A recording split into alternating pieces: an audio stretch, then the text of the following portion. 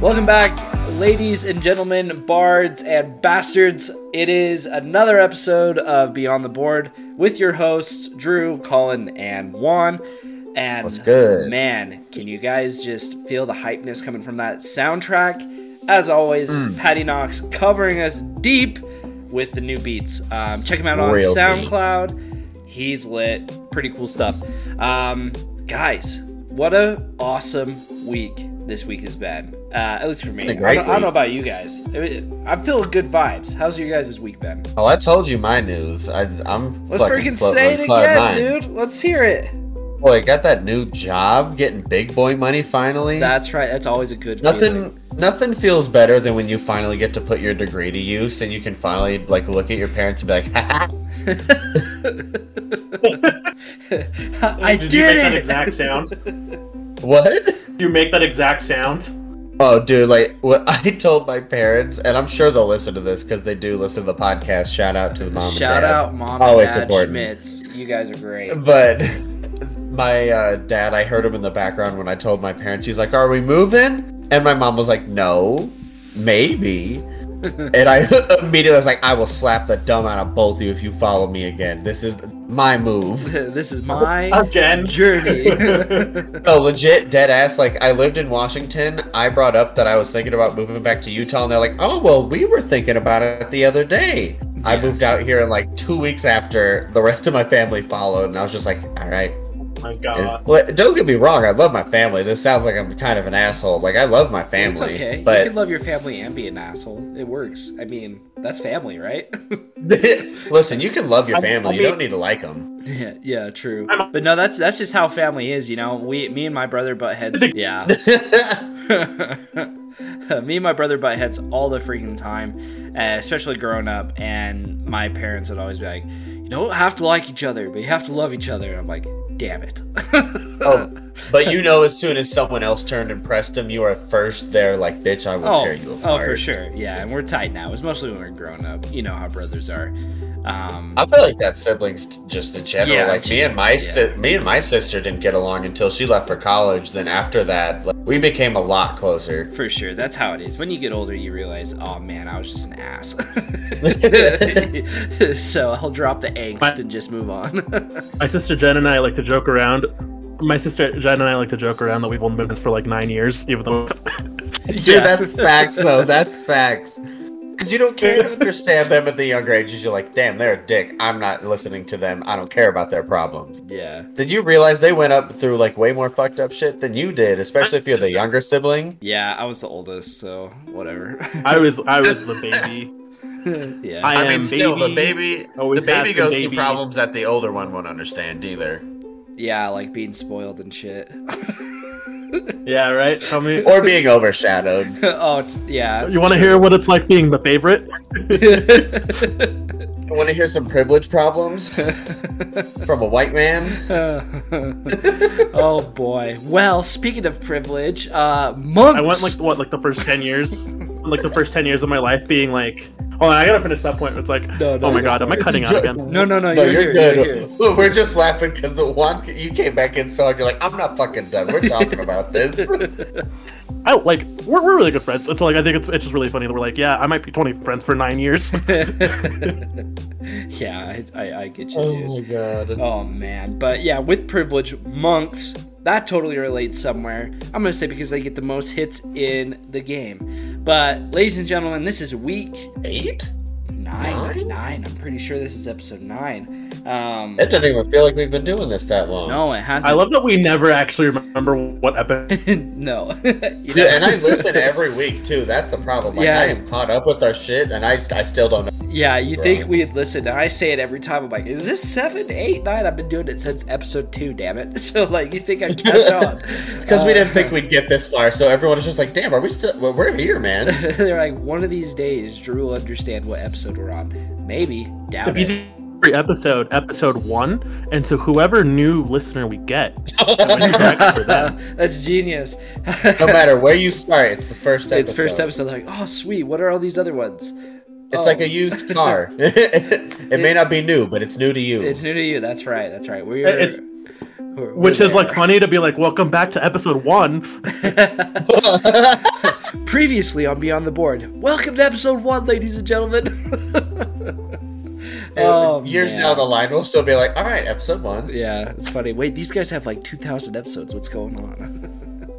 Every episode is a new series. It's a new series. Change the cover art every single time. Oh, man.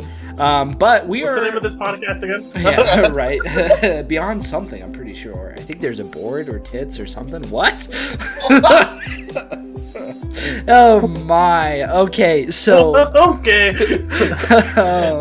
And with that, ladies and gentlemen, yeah, going to monks. Okay, so monks are cool, especially in the D&D genre, and I've done a lot of research on this week, which is actually surprising for me because I'm a pretty busy boy.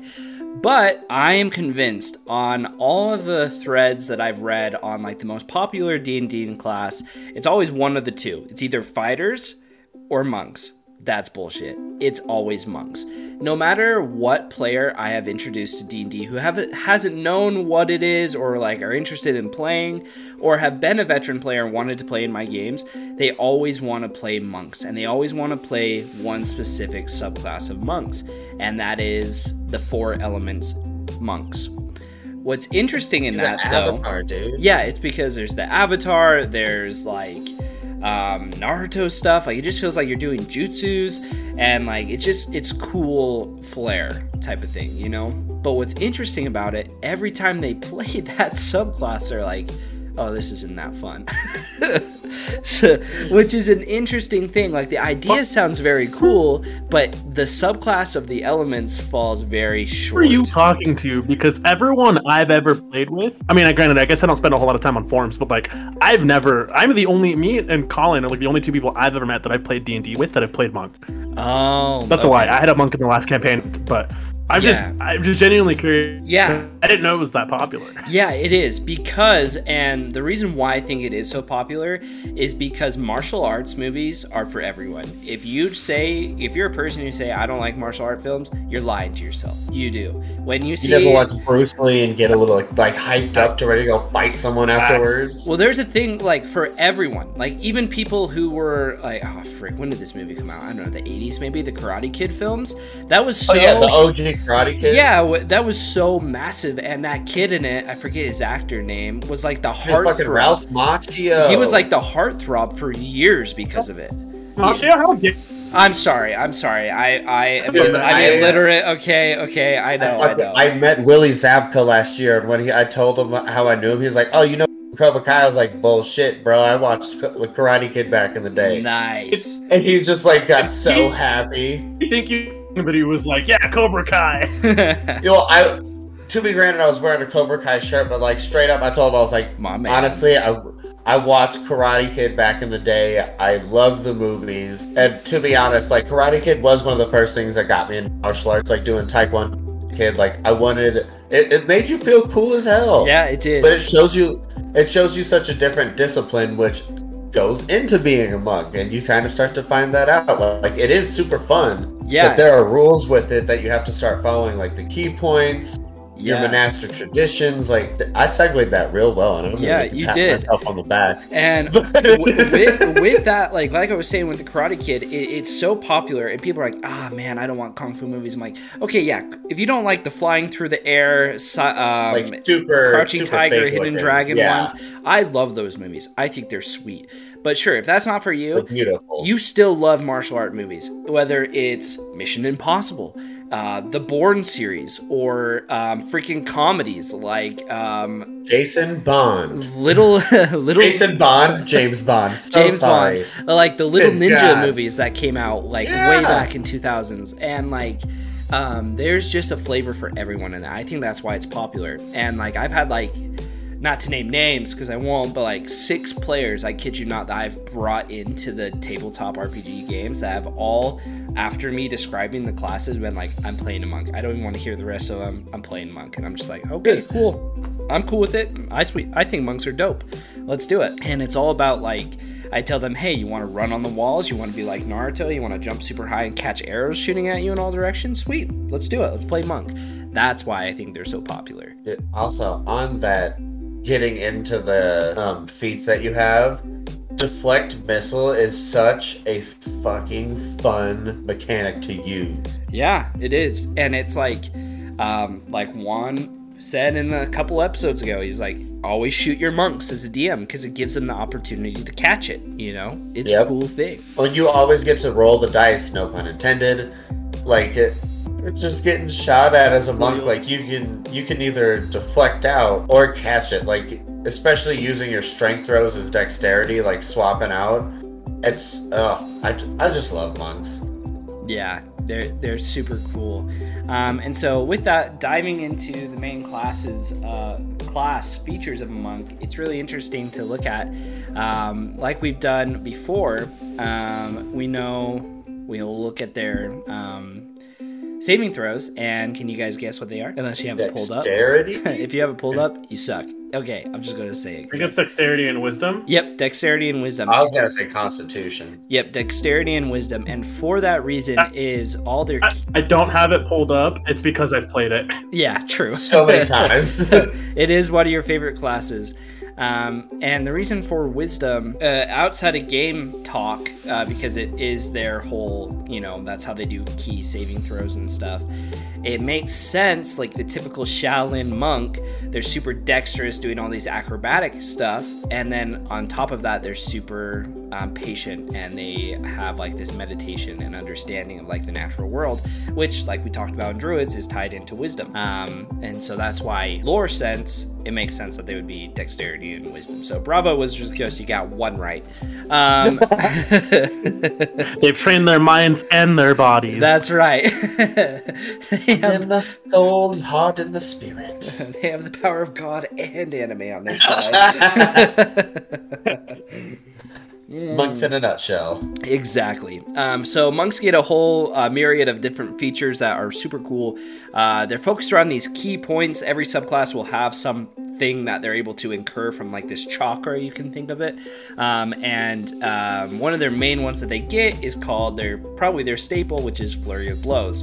What Flurry of Blows does is they're able to take an unarmed strike as a bonus action. So you get to attack X amount of times, how many often you're able to attack as a monk, and then do Flurry of Blows, which I think you attack 2 more times, not just once. Their martial arts isn't like super crazy in the beginning, but your fists do some fucking damage. Yeah, and it's just cool where you can like go into it where you're just like, I don't need a weapon.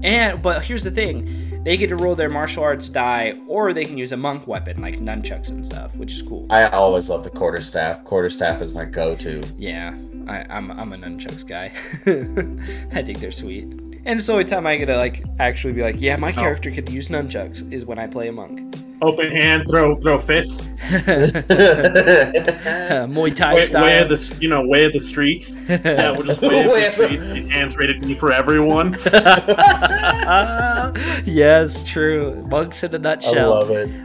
Also, what's really crazy about monks is they get to a point in the game where they just don't need to sleep, eat, or like really meditate anymore. They're just so one that their body like stops aging, which is really cool. So you can take a human, photosynthesize. Yeah, so you can take a human. They have no wanton need for any earthly. Yeah, they're literally no drink, no coochie, only the blade.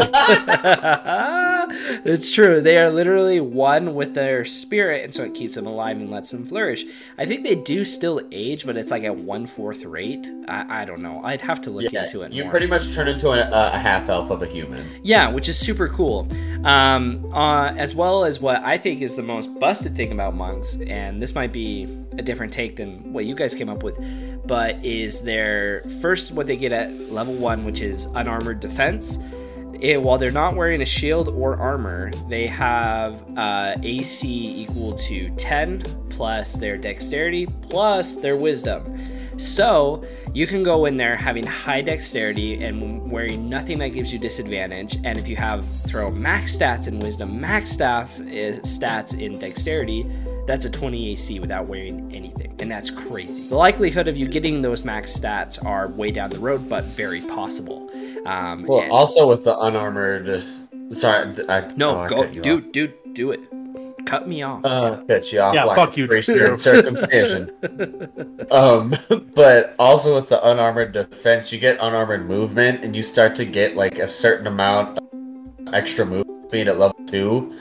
Yeah. Dude, by 10th level, you're moving at 20 extra feet. That is 50 feet, depending on the race you choose. You know how much you can do with that in a movement? A ton. Imagine taking the dash action, going 100 feet. Or your step of the wind. Woo! Yeah, that's crazy. They're fast. And that's another appeal for them. They can do and take Path of the Shadow or Way of the Shadow, dude. You're just teleporting. So dirty. It's crazy. It's just a wild stuff. But yeah, monks are really cool. They give that martial arts vibe to it, as well as like kind of a spiritual-esque kind of vibe to it as well. There's a lot of different ways you can play a monk, which we'll get into with the subclasses. There are a lot of cool ways to do it, and they have so many subclasses because it's such a huge staple.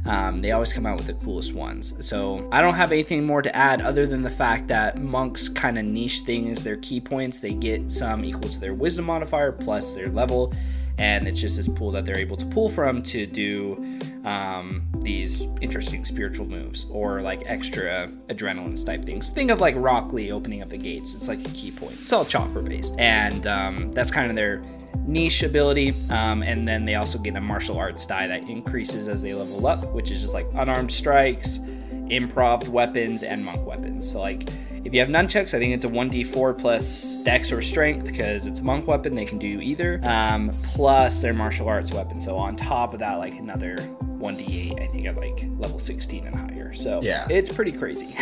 they get bussin' amount of damage, dude. It's wild. And they also they can hit a lot, like with flurry of blows. I'm pretty sure like they can hit more than fighters at level 20. Which is nuts, because fighters can hit like 8 times. So yeah, they just won't hit as hard. Anyways, moving forward, let's talk about those subclasses, dudes. I'll kick us off. I usually let you guys go first, but let's have it, dude. Step on in. Yeah. I don't know how common this one, because like one, I don't spend a lot of time on the forums as I should for hosting a podcast. Come on, dude. I stick to my Twitter and my Instagram. I interact with my people. I appreciate that. But I like Path of the Kinsei. What about that? Kinsei, you're a little more of the martial arts with a weapon type, so you could usually kind of catch them with a katana, more of the like the halberd, kind of more. But yeah, no, you're more of a ninja with his katana or their katana than anything else, honestly. Cool. So you have your 2 types of weapons you can use, one melee and one ranged weapon. I usually like to do the katana, like I said, with kunai knives. Oh, cool. Yeah. And you get agile parry, which is +2 to your AC, starting at fucking 3rd level, which already with the unarmored defense and all that, like you're a walking pile of rock and you're just naked, pretty much. Yeah, dude. You have so much AC, and it's not because like you are able to like take hits, it's because you're so nimbly able to dodge them. So when you add, and that's what it's fun to play with. Like it's not your armor, it's not your shield, like you're dexterous based. So when people miss you, it's not like they hit your skin and it's so tough it deflects it. Yeah, like you do these beautiful acrobatics, like you side flip over the blade, and if a certain attack, like you can catch him on or if you're a drunk, you can catch him on the miss and kick him while you're flipping in the air. Like so cool and to play this type of character. To my DMs who are listening, if you are saying when enemy goes to hit your monk or whatever, and they just say they miss, you are making these monks feel lame. And the whole reason your players pick the monk is to feel like a badass. And so, like, be descriptive. And it's your job to paint the story, man. Yeah, so, like, when a bugbear swings its mace so slowly, don't just say, oh, it didn't get over your AC, it missed. Just say you're able to grab it mid-swing, use its momentum, flip over him, and, like, just do all this crazy stuff. Like, it'll make the players be, like, so much more invested, start listening to you when you're talking about combat, because we all have players who start to flip on their phones while they're waiting for their round to come up, which is totally fine sometimes. But if you're constantly saying that's a miss, that's a miss, that's a miss, it's not immersive enough. It's not the reason they chose to play a monk. It's to feel like Sasuke, Naruto, Jackie Chan. Bruce Lee. That's what they chose, you know. As weird as a comparison it is, like, hey, yes, you are the storyteller. Yeah. No. It's with a lot of classes. You should do that with every class, but what I'm saying specifically for monk is they play a monk to specifically feel like a ninja. Acrobatic. Like they want to feel acrobatic, like an elite gold medalist gymnast, even in combat. When they say, I want to do a backflip and chuck kunai knives off, like, while I'm doing a flip, dudes, these guys are so dexterous, just let them do it, you know? Like, if they want to run up the side of a wall and do a side flip. Yeah, don't make them do an extra check. No, this is their whole class. If you think about it, their backstory, I know this is a rant, but I'm heated. Because this happens way too often. if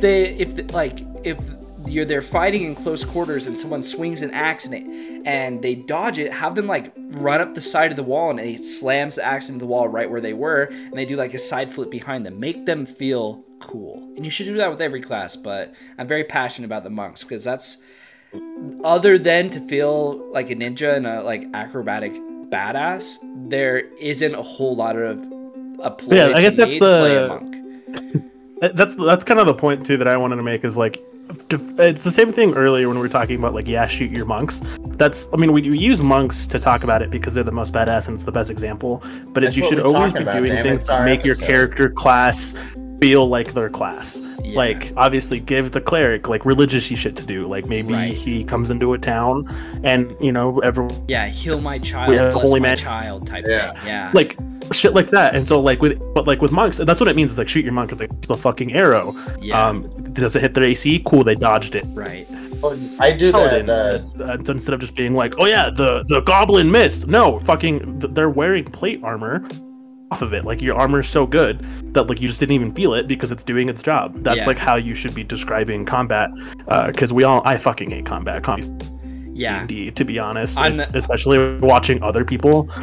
Yeah. I'm the same way, dude. I like watching story-based combat. That's it's stuff that is, when it's like pushing it forward and not just like, I'm fighting these thugs in the street. Yeah, I'm describing it.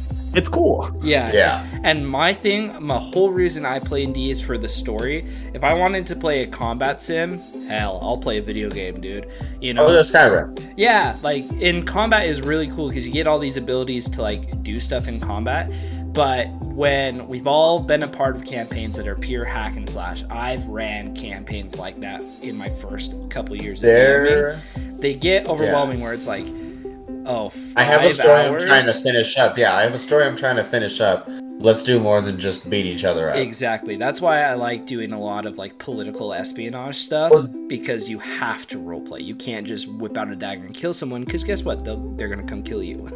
So, it's like there was a YouTube video where it's like when your friend who plays Skyrim plays D&D for the first time.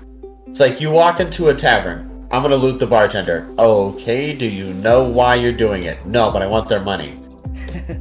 It's like, okay, roll a stealth check. Why do I have to do that? I just sneak up behind him. Well, you have to see if you do it. You fail. Alright, I'm gonna stab him in the throat.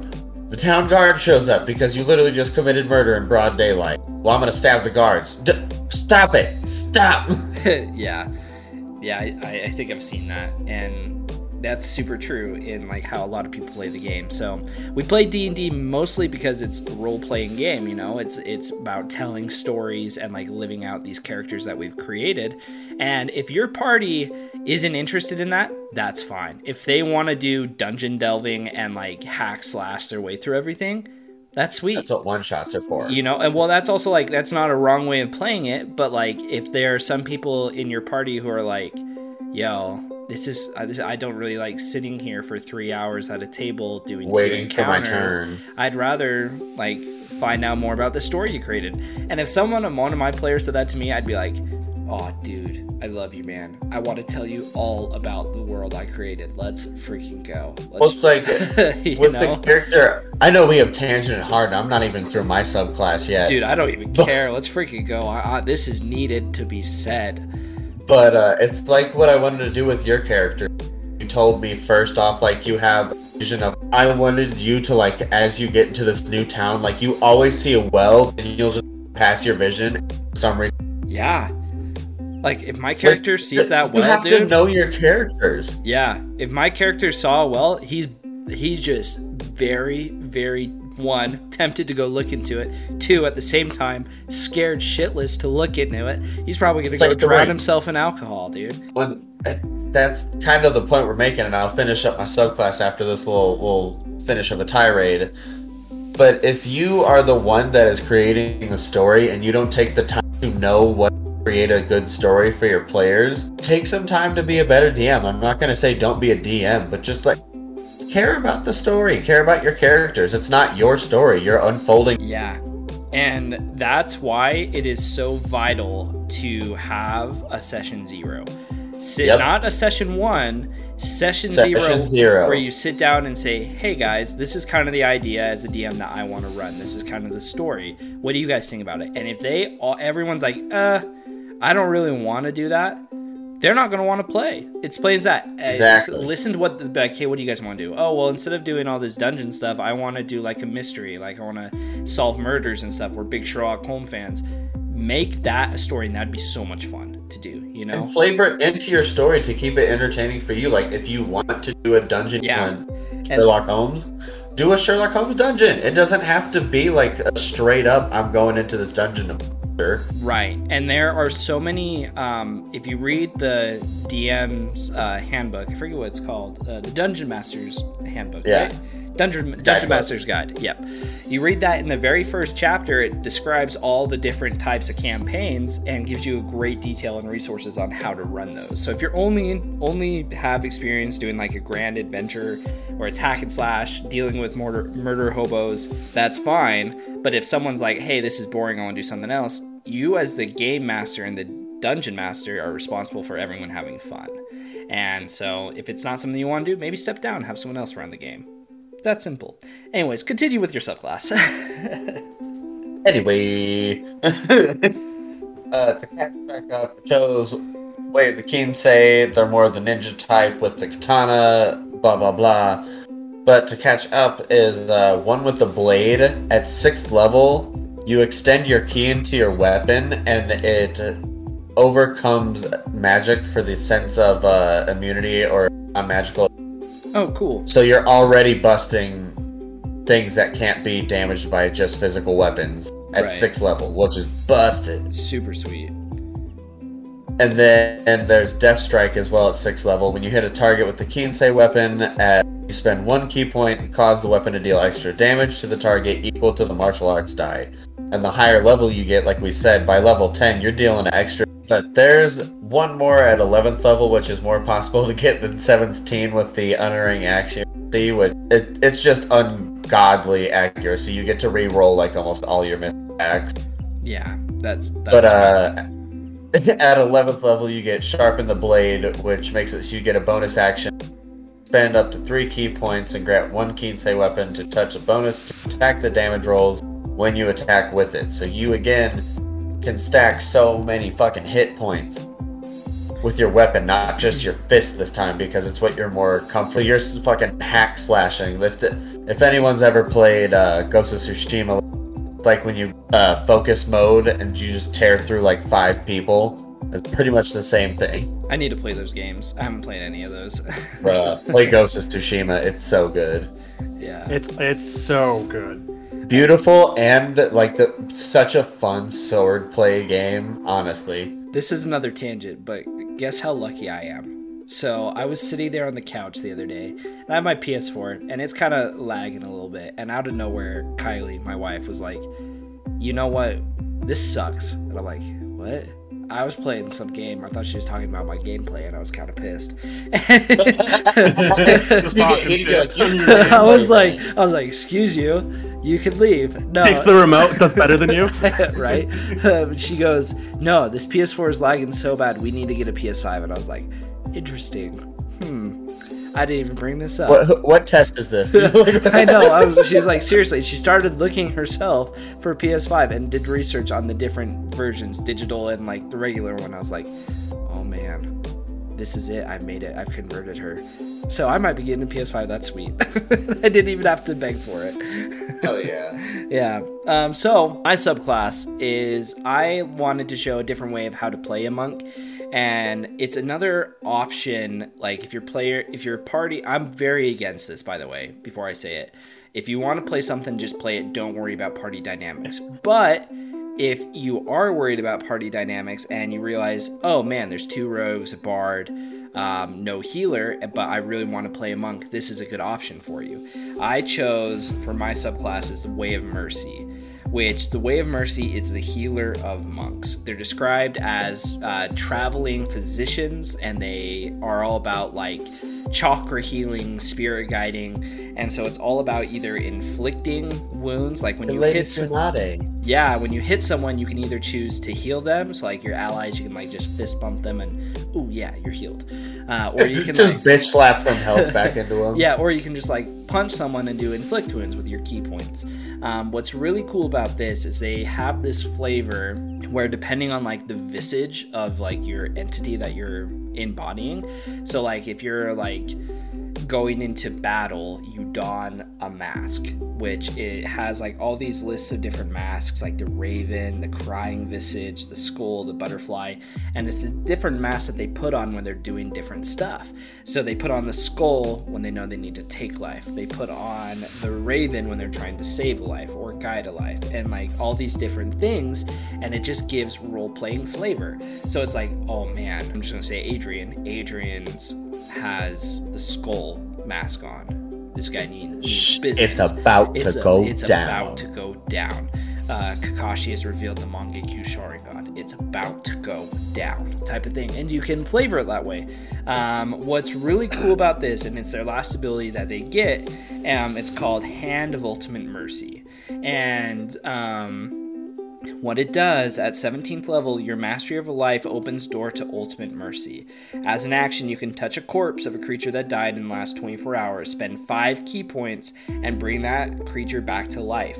It regains hit points equal to 4d10 plus your wisdom modifier, and any effects that ailed the creature when it died are removed. So it's pretty much your walking resurrection beacon at that point, which is... You're Jesus de Cristo at this point. You're just like... bam, be blessed, come back.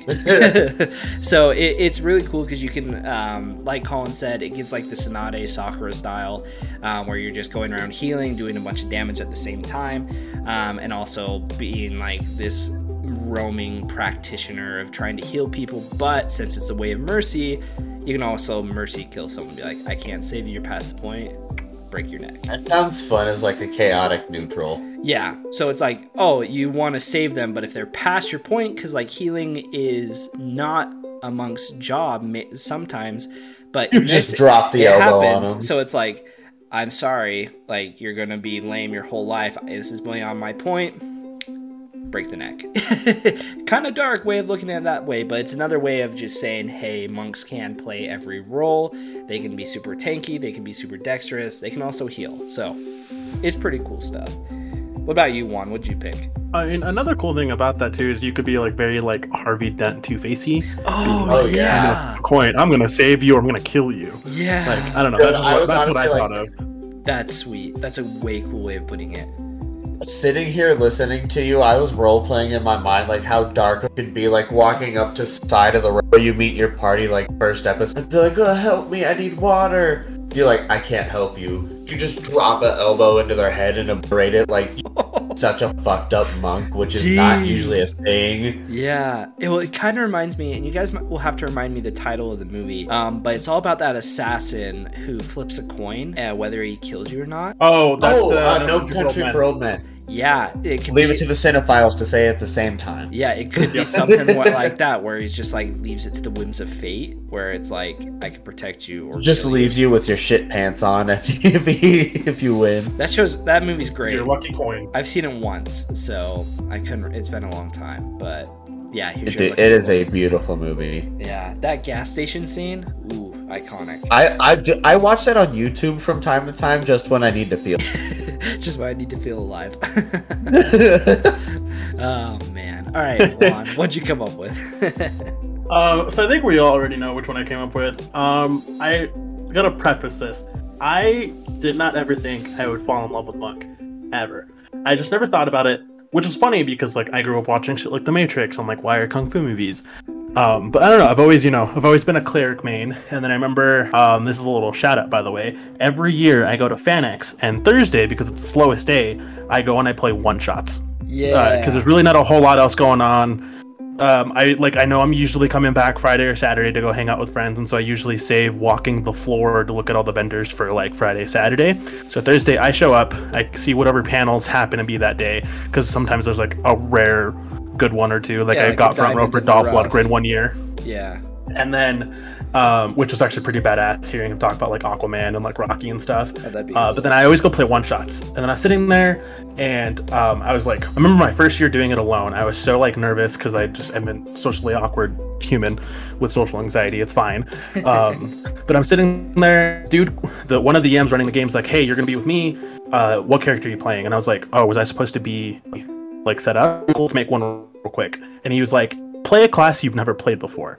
And so he had me go through like the player handbook, and then I was like, I've always looked at Monk, blah blah blah. And he was like, cool, make it level 20, because it was like a level 21. Yo, that's cool. That would be so fun to just drop in on a level 21 shot. Level 21 shot, fun as hell. So we were getting, literally the guards were like minor angels and stuff, right?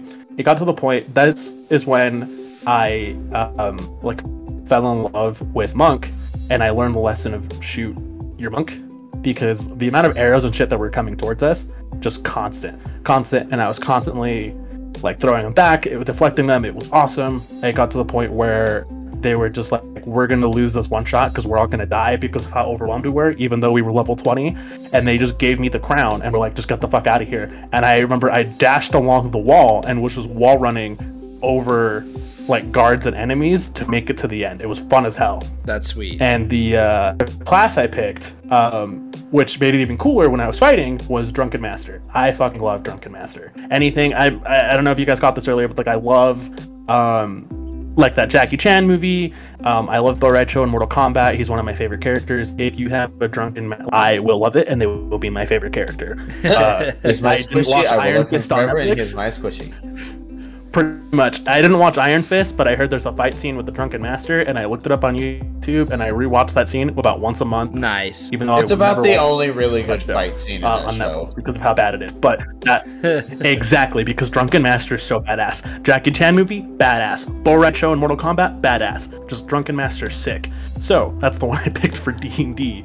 I'm so glad that you just name dropped a bunch of those, because that means they can't be your character at the end of it. Anyways, the I just lost my train of thought. Oh yeah.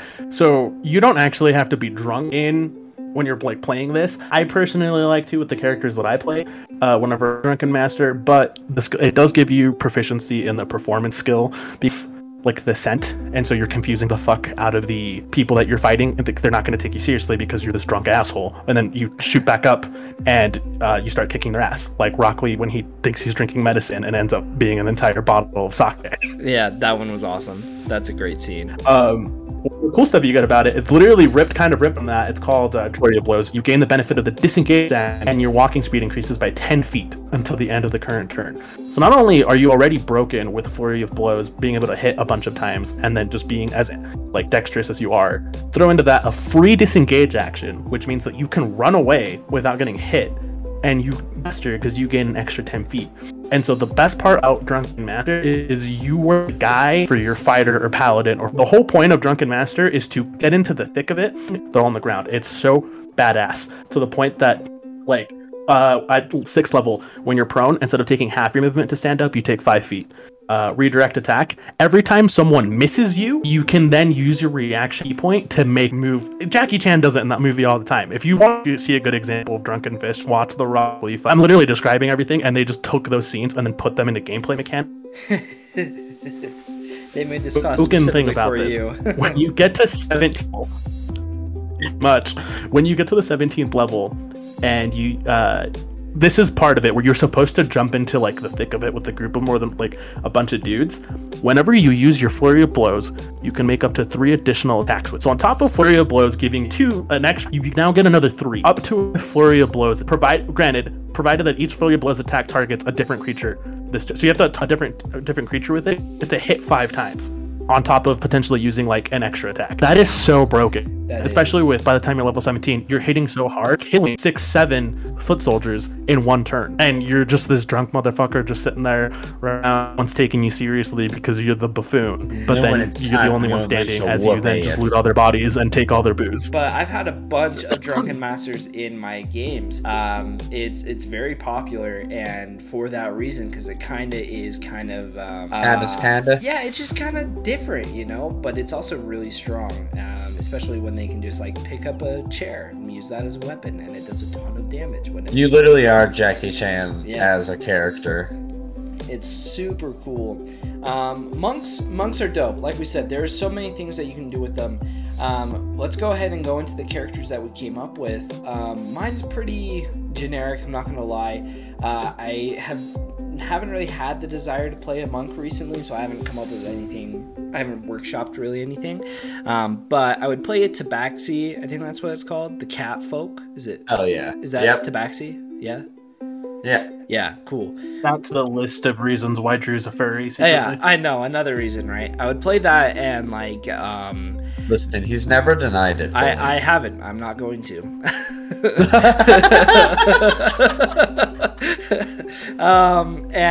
I would play just proving it again and again, even though he's never denied it. Yep, nope, never going to either.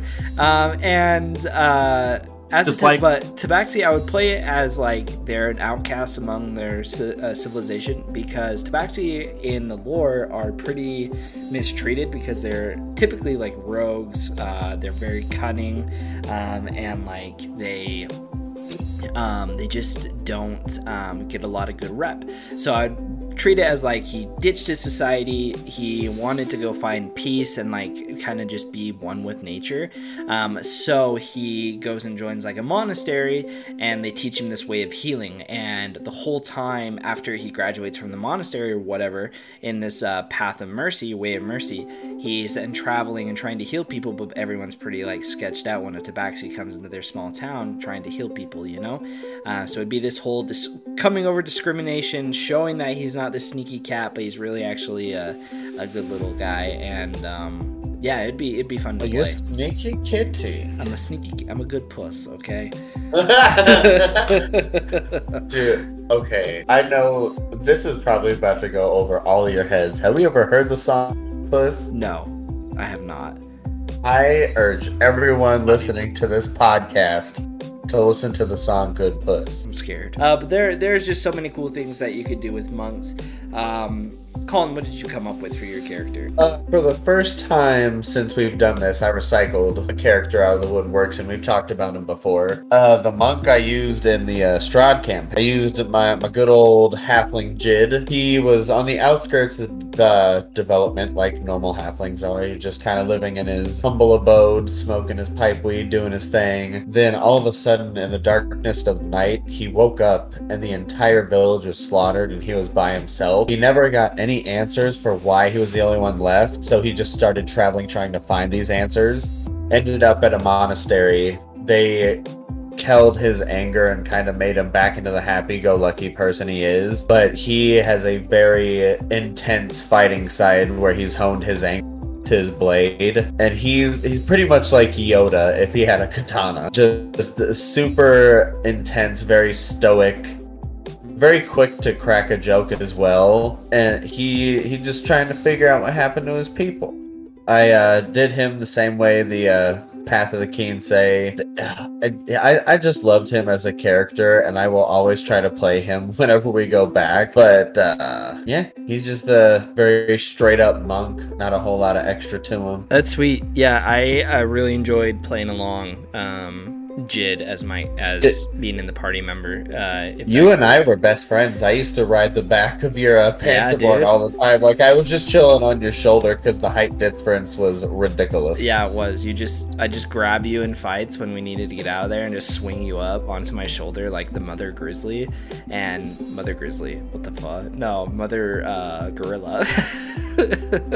Maybe you were a grizzly bear. Weren't you a bear? Maybe Mama Grizzly. I was a bear. Man, maybe I am a furry guys. This is maybe it's all just making sense now.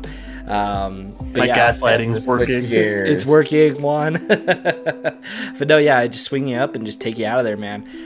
So it was a good time. What about you, Juan? I gotta say, your little dynamic on the Shard campaign was always really cute. It always reminded me of, for anyone with their names in Avatar, it was like something in Pipsqueak. Oh yeah. I know what you're talking about, but I can't. Yeah, from Jet's band. Yeah, that's literally what I always pictured you two as, and that's why whenever you guys started doing that, yeah, Pip and the Duke. And that's why when you guys started doing that, I would let Colin just disengage for free. Like, they'd be in the thick of it, and every time Drew went to go get him, I'd be like, listen, you're risking yourself to go do this. Like, yeah, you can pick him up. I don't give a shit. I appreciate that, because it was super fun.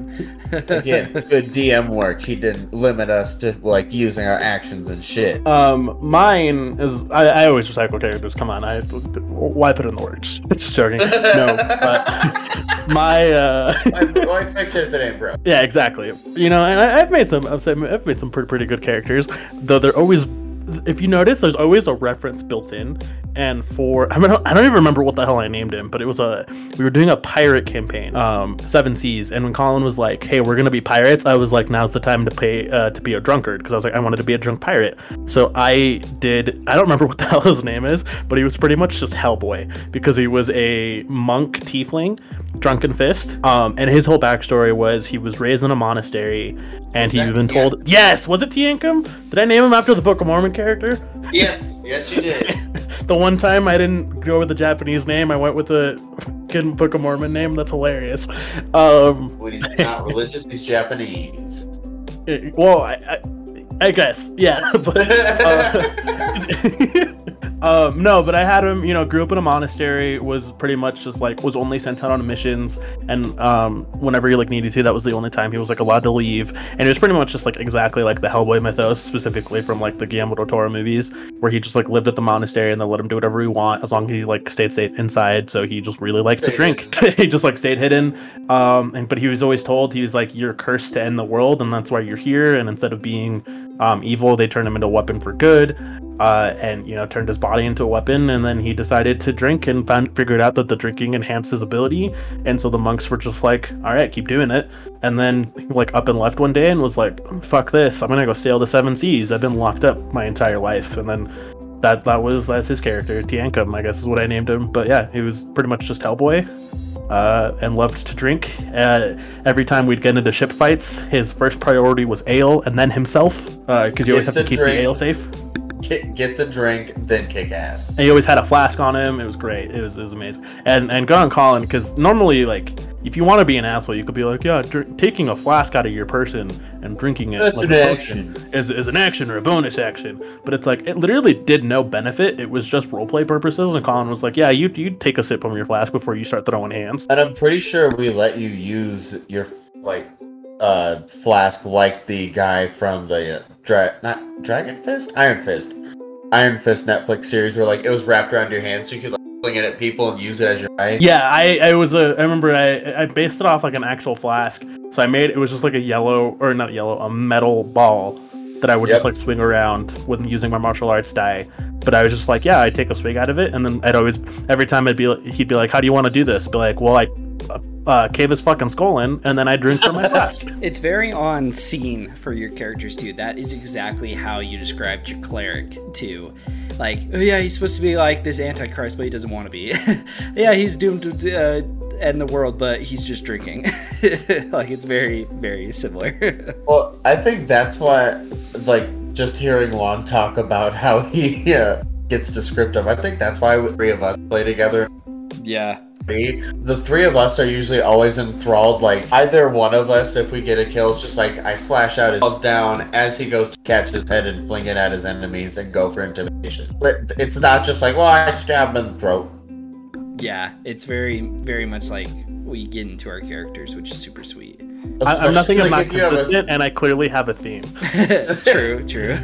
Which there's nothing wrong with that, dude. If you ain't nothing, if you ain't consistent. So there are so many cool subclasses out there. Even more so, we've only covered 3, and there's so many more that are so cool. Yeah, this shit runs deep. It does, and monks have just cool ones. Like I said, there's so many things that you can do with them. Going into the lore for monks, this one I am going to talk about a little bit. Monks are pretty rare in the world because they don't usually travel. In the lore, they very much are trying to find wisdom in like peace. A lot of the times you can think of like monasteries your adventurers will stumble upon. These monks have been studying their craft for years and years, and they just don't really seem a point to leave like their valley or like the people they watch over. So to have a monk leave is kind of a big thing. In the lore, it talks about like pilgrimages sometimes. So like monks will go on like this journey of enlightenment. I almost think of like Gilgamesh's journey, where you could like say, oh, this monk is doing this task for his monastery to become enlightened, to come back and take over the monastery. But other than that, they usually just stick with their own group. So to have, maybe when your characters are played a monk, you get to entice them for their backstory, be like, what made you leave your monastery? What made you leave this place of peace for you that you sought out in the beginning? Was it corrupt? Did they realize that they had learned all they needed to from this and they needed to escape? Was it a front for like I don't know, a slaver ring? You know, it's like there's so many things that you could do with it that entices them to leave, whether it's super dark like I just said, or it's just the fact that they learned everything they could and they're continuing their path of enlightenment.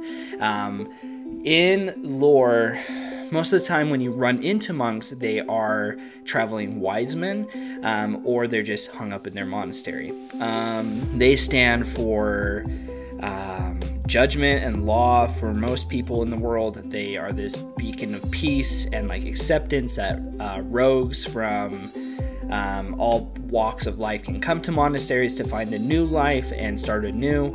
Most of the time there are certain monasteries that will not accept those, but most of the time it's a place, a harbinger of peace, essentially. The person I decided to talk on for our famous monk is a little different. It's definitely not the most powerful monk out there. It's definitely not the most famous, but it's kind of cool because this person's name is Silence Before Iron. Silence before iron. Very cool. And the reason for this is Silence Before Iron, or SBI, as we'll go from here, was an adventuring tiefling monk of the Old Order. Now, the Old Order was this ancient monastery tradition, which I haven't done a whole lot of research on, but the gist of it is they follow this very specific code. And the reason why she's called Silence Before Iron is because of her penance of joining this monastery. She gave up her voice. She still can talk by all means, she just chooses not to. She enters a silent code. And the reason why she's called Silence Before Iron, if she deems you unworthy or she's heard you, she's kind of like a judge, she's pulling out her sword and she's going to kill you. And so that's why her name is Silence Before Iron. It's very literal. She comes up, she's a tiefling, so her ancestry is touched by the lower planes, by devons, LOL, demons or devils, and she uses fists was her main weapon, or she's known to use slings with bullets made of metal, or katanas, which are pretty cool. She is definitely lawful evil, and she shows up in the land of intrigue, known as Amon. She lives her life following the teachings of the mysterious Monazaic. Is that how you say it? Monazaic? Yeah, I think so.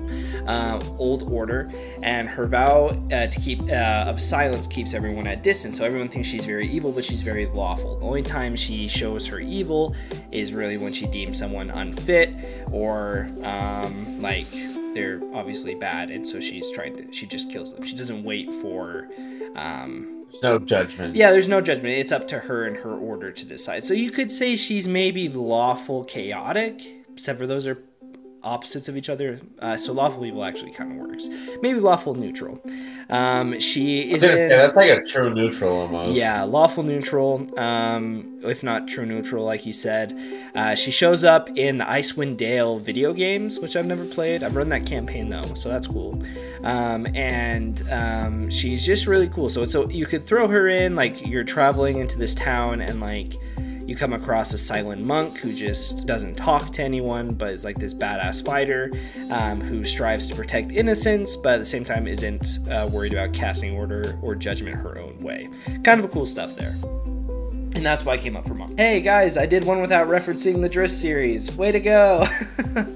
That is growth. We're so proud of you. Thanks. Thanks, dads. All right, Juan, what you got for us this time? I am curious because I thought this was going to be the most difficult. It depends. It depends. Depends on how well you know me. I did name off a bunch, though, to try and throw you off the scent. Yeah, I know. I appreciate that. I will give you one major hint. They are not practitioners of Drunken Fist. Okay, cool. Oh.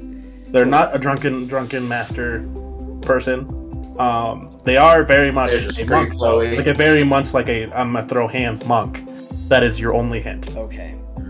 Drew, you go first. Okay, fine. I will. Can I ask if it's non-animated or animated or no? What do you mean by that?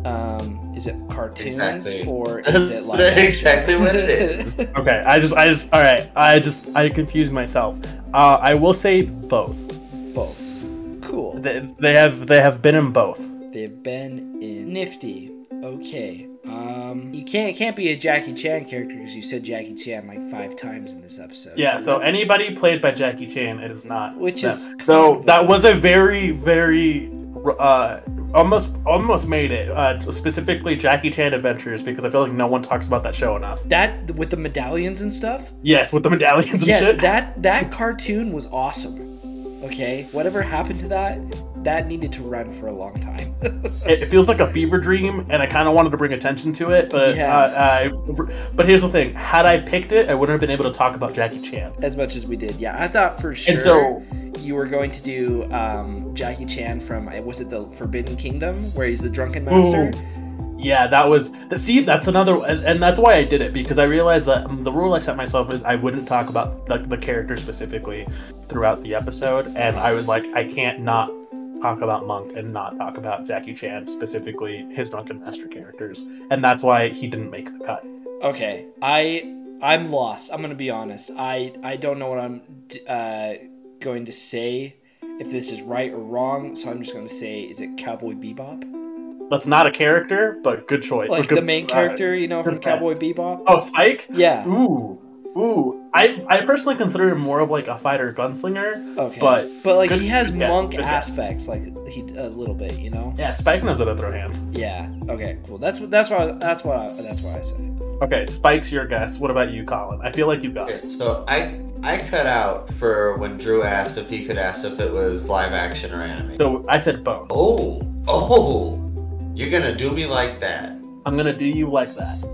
It has been played by both a live action actor or actress, and it has also been done animated with a voice actor or actress, or whatever term you prefer. Happy Pride Month. Oh yeah, fuck, it's June 1st. I posted. I forgot I made up my own Pride post. Look at us go. Construct. It's fine. It is. It's a man-made thing to keep the world going. Oh my god. Because you said Rock Lee and we said Jackie Chan's characters. We said Iron Fist.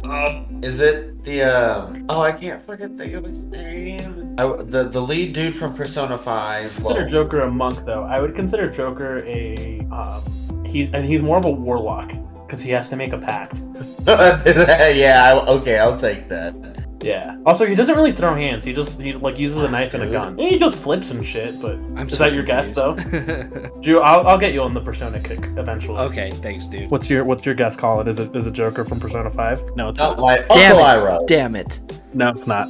All right, I'm locking you both in. It is actually Liu Kang from Mortal Kombat. Damn it! Fucking damn it! Cool, damn it! Cool. See? I knew it. I knew that you would be pissed the instant you found out if you got it wrong. Because the amount of times I have whooped your ass in Mortal Kombat as Liu Kang, you think you would remember. Clearly, I gotta teach you another lesson. I block out my traumatizing lessons, you know that. I play Scorpion only.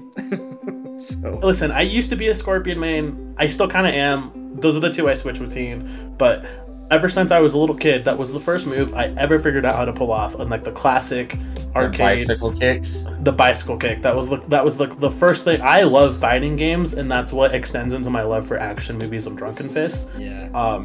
The first combo I ever learned how to pull off ever as a wee lad was the bicycle kick for Liu Kang. So Liu Kang will never not be my favorite Mortal Kombat character, and that is why he's our monk for the week, because he's literally the classic like epitome of a monk. Literally uses nunchucks, the bicycle kick. I may have based my monk off of Hellboy, but that initial idea also came from Liu Kang trains in a monastery.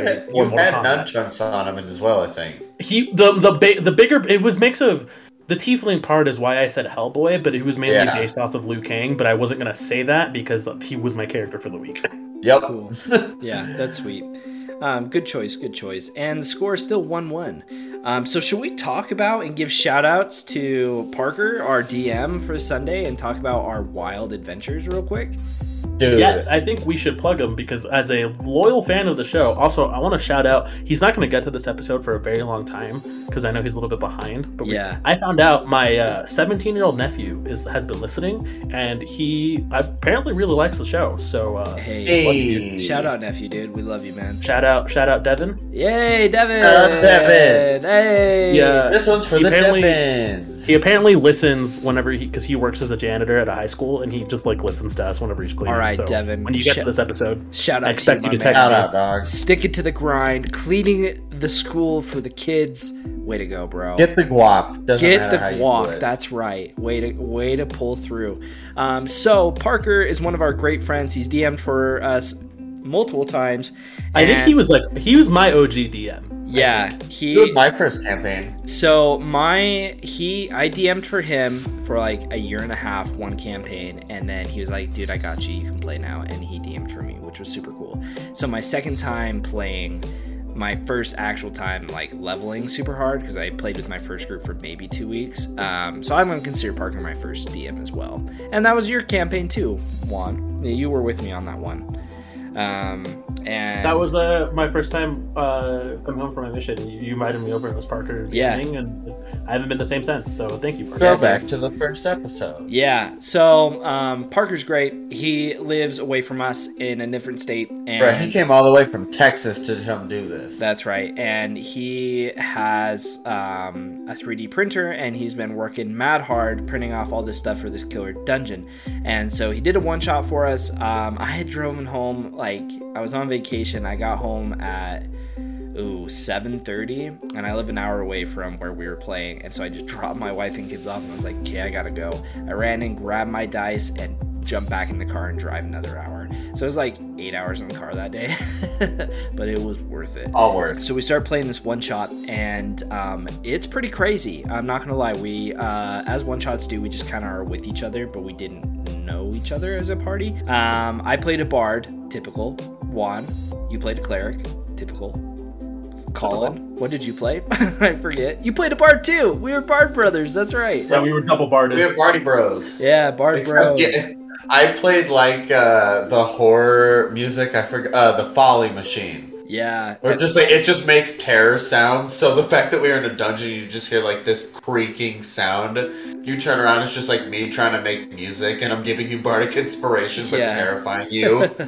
Yeah, it's very fun stuff. And I was playing a violin as my character. So, in this dungeon, we duetted as well. Yeah, we did. In this dungeon, it was in the Underdark. We assume we start roaming these halls, trying to figure out where we were, and there's a bunch of drow there, which was super cool because we've been talking about it a lot this podcast. And I have. These guys have been being good sports and listening to me. And listen, you know way more than I ever do. Like, I like to talk about my character and stuff because that's about the length of my knowledge. Yeah. But this is your drow are cool as fuck, dude. Like, I think they get a bad rap. But they're cool as fuck. They are cool. So those were the villains we were running into, and we were doing really well. Like, there's some sketchy parts. Like, a lot of people almost died. Poor Maneuvering as a party, split the group. Colin, never split the group. What's good? And listen, it was a one shot. I wanted to break some rules. You rebel. But I also fucking caught our team in the static. Oh, what was it? Yeah, you hurt the team more than you hurt the enemies, dude. False. I should have let you die. I should have let you, and that would have been a good thing too, because this whole one shot was built around dying. And after the one shot had finished, I'll be honest, we didn't finish it. We started at 8:30 and went to fucking 2 a.m. Went to 2 a.m. and at 2 I still had an hour drive back to my house, so I was gonna get home at 3. I did get home at 3. My wife's like, "What the hell were you doing?" I'm like, "I was playing D&D, girl. What do you think I was doing?" I got Six witnesses. Luckily, Juan had his Snapchat like a good boy. I pulled that up. I was like, "Look at the timestamp. That was at midnight. What else would I be doing past that?" Yeah, and so we get to 2 a.m. and I look at Juan. Juan looks at me. I'm like, "Yo, we're exhausted. We were just gonna call it." And Parker's like, "No worries, guys. We'll just finish it when I come back in next month." So we're gonna finish it. So we don't know exactly how it's going to end, but it's based around being in a time loop. And there was all these clues that kind of went over our heads at the time. I'm gonna blame tiredness on that one and having a baller cleric. But yeah, we were supposed to be dying is what I picked up from you guys talking. Yes, at the end of it, Parker was like, "I expected you guys to die a lot earlier," because we got to the final boss encounter and we found like remnants of riddles trying to explain like what we were supposed to do, how we were supposed to beat this Drider, this beefy Drider. And we were getting clever too, dude. Yeah, we were trying everything in the book trying to do it, and we just couldn't do anything. And like one of our players die, and I'm like, "Oh shoot, this is it, dude." But in like a round later, he respawns back in the room we started in, and he legit like started walking around and gave up. Yeah, he comes back to the table. He's like, "Okay, I'm gonna try to get back with the group," and he enters in the rooms we had come through before, and everything has respawned.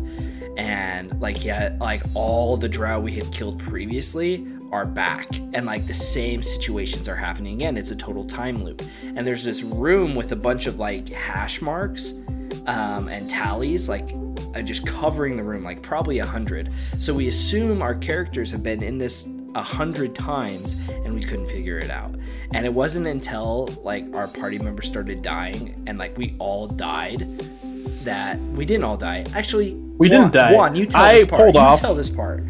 So I have been maining cleric the entire time I've been playing D&D, and that entire time that I've been maining cleric, I have never once pulled off a divine intervention. Now, I don't remember how much we got into this in our cleric episode, but divine intervention, you get, I think one chance. I don't know how many chances you get. No, you can do it as many times as you want, technically, but what you do is you literally implore your deity, the god you worship, to intervene. You implore your deity to intervene. And in my years, 5 years playing cleric, never once been able to pull it off because you have to roll lower than your level. So at max level 20, you have to roll lower than a 20 out of 100. And we were level 10. And I'm sitting there, and like Drew said, we're literally trying everything in the book to try and kill this Drider. And I was like, fuck it, let me pray to my god. And if you remember my cleric episode, I was playing Lionel the Thundercat, who is also a prophet for Yansi Bin, aka Antichrist. So I was like, listen, I'll summon you if you help me. And I rolled exactly a 10. And that has never happened to the point that I didn't even realize I'd rolled a 10. I thought it was an 11. Like a round in, you were like, wait. Because it so hardly ever happens. I have never seen a divine intervention pop off. So I rolled it and I was like, oh fuck, I think I rolled an 11. And then I looked at it like a minute later and I was like, no wait, it succeeded. And then our DM looked at me, Parker, probably made his day, and the divine intervention was we all just reset in the room, in the same room that the character who had died in, and that's when I realized we're stuck in a time loop. We're supposed to be dying. I have been doing my job too well. And at that point, it was 2 a.m. And so we were like, oh, if we I was taking a poop and no one told me. If we could just walk back to the boss room, maybe we can figure this out. But we enter the first room and it was like everything had reset. I was like, yo, this is gonna be another 4 hours. I'm like, I can't. I gotta get home. I can't stay up till 8 in the morning playing D&D. My wife will kill me. and I would probably die. Honestly, I would have just. Oh yeah, no, staying up that long. Exploded, dude. I can't handle staying up anymore. But it is super fun, and the best thing about it is Parker's coming back into town in, I think, July, and so he's like, we're just gonna finish it then. And he keeps joking, and he's like, I have material where we can turn this into a full-fledged campaign if we want to, and we'll just play once a month. And I was like, sure, dude, if you want to come in Texas, if you want to come down to Texas, we'd love to see you and do it. And so it would be really cool. Parker, when you listen to this, do it, man. It would be sweet. And this is typical on cue for Parker. He's a very intelligent guy, and he just... Boy is too smart for his own good. So trying to like solve his riddles is so hard for some of the dumb boys. It's tough, and we play it very true. So like, we don't look up on our phones what's going on. We try to solve it, but Parker's very, very smart, and so he outsmarts us all the time. So it's a good thing it's a time loop, because we would have died and the campaign would be over. So it's gonna be fun. We'll let you guys know when we conclude this one shot that in the next month or so. So pretty cool stuff. Kudos to you, Parker. You're the best, bro. But boys, this has been a fun episode. I love monks. They are so fun to have in the party. Note to all you guys playing, or DMs, players, whatever, make your monks feel cool. That's the message of the show. The whole show, Beyond the Board, is just about making monks feel cool. So, that's the underlying message. That is the whole message. So we've done it. This is where we end. This is where we end. Thank you for joining us on this 9 episodes. That's it. Oh, you got the episode right. Hey, I did it. As always, thank you so much for reviewing the show. Please leave comments, reviews. It helps us so much. Interact with us on social media. Colin, do we have any honorable mentions this week? Oh, we do. Oh yeah. We have been notable. I'm so awkward talking about this. I'm so sorry. But we've been interacted with by Peeper the Goblin and Lavani. They've been retweeting us, liking our stuff. It's I don't know how to say this every week. It's super cool to have a community. But I feel like it's just us listening to this every week when I go back and listen to it again. Yeah, but I have stats. But it's not. It's crazy. It's just wild. Like, we really do appreciate the shit out of you guys. I know I said it last week, and I'm not trying to sound like a broken record, but it's just super cool to be able to do this and have people that tune in and listen to it every time we put out new content. For sure. So just really appreciate you guys. We do. And Peeper, if you're listening, dude, I want to know what is up with that name. So reach out to me and tell me what is up with Peeper the Goblin. I need to know. I need to know what you talking about. And tell me, and I will add Peeper as an NPC in my game. So please tell me. I'm very curious.